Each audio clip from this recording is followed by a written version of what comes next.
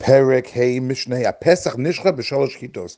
The way the people had their carbon Pesach shechted was that everybody was divided into three groups, and within each group you had many carbon Pesach, many animals slaughtered. So Pesach Nishcha b'Shalosh Kitos, the carbon Pesach was shechted by being divided into three groups. Why three? Shenema, because the Torah says v'shachatu also Kol Kahal Adas Yisrael. The entire assembly of the congregation of Israel would shecht it. Now, it uses three words, Kahol, Ve'eda, V'Yisrael. It says assembly, congregation, and Israel. So the sages learned from that to make it in three groups.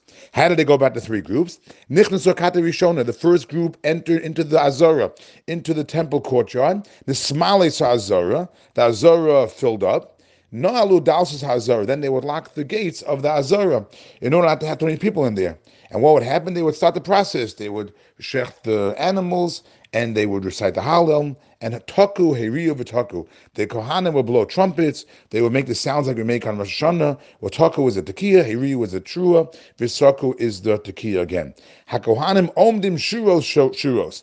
Now there's the shchita, the slaughtering of the animal. Then there's the kabbalah, receiving the blood in those vessels, in the bowls, and then holacha transferring it to the altar, and then zrika pouring the blood onto the mizbeach, the altar. Those are the four services, the avodos, by the carbon pesach. Now the shechita, the slaughtering, can be done by a Yisrael, a non-Kohen, but the Kabbalah, Holach, and Zrika have to be done by the Kohanim. So what do they have? You have so many karbanos being shechted, many carbon pesach being shechted. So you have from the place of the shechita to the place where the blood's going to be thrown onto the mizbeach, you have rows of kohanim there, because the kohanim have to be the ones to receive the blood and to send it off and sprinkle it or throw it onto the mizbeach. So what happened? You have a kohanim omdim shuros. The kohanim would stand rows and rows from the place of the shechita to the mizbeach. Ubidayim, and in their hands they had the bowls. Beziche chesed v'ziche zahav. They would have silver bowls and gold bowls. Shura shekula kesef. A line that had silver bowls were all silver. The shura shekula zav. And the rows that were using gold bowls were using just gold bowls. Lohayim arav. They did not mix up.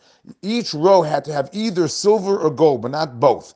And the reason was to beautify the mitzvah. If each row had the same color, the same type, would be gold or silver, that would make it more beautiful.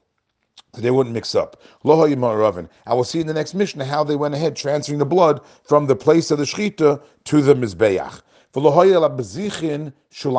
The bowls would not have wide bottoms. They would just be pointy bottoms.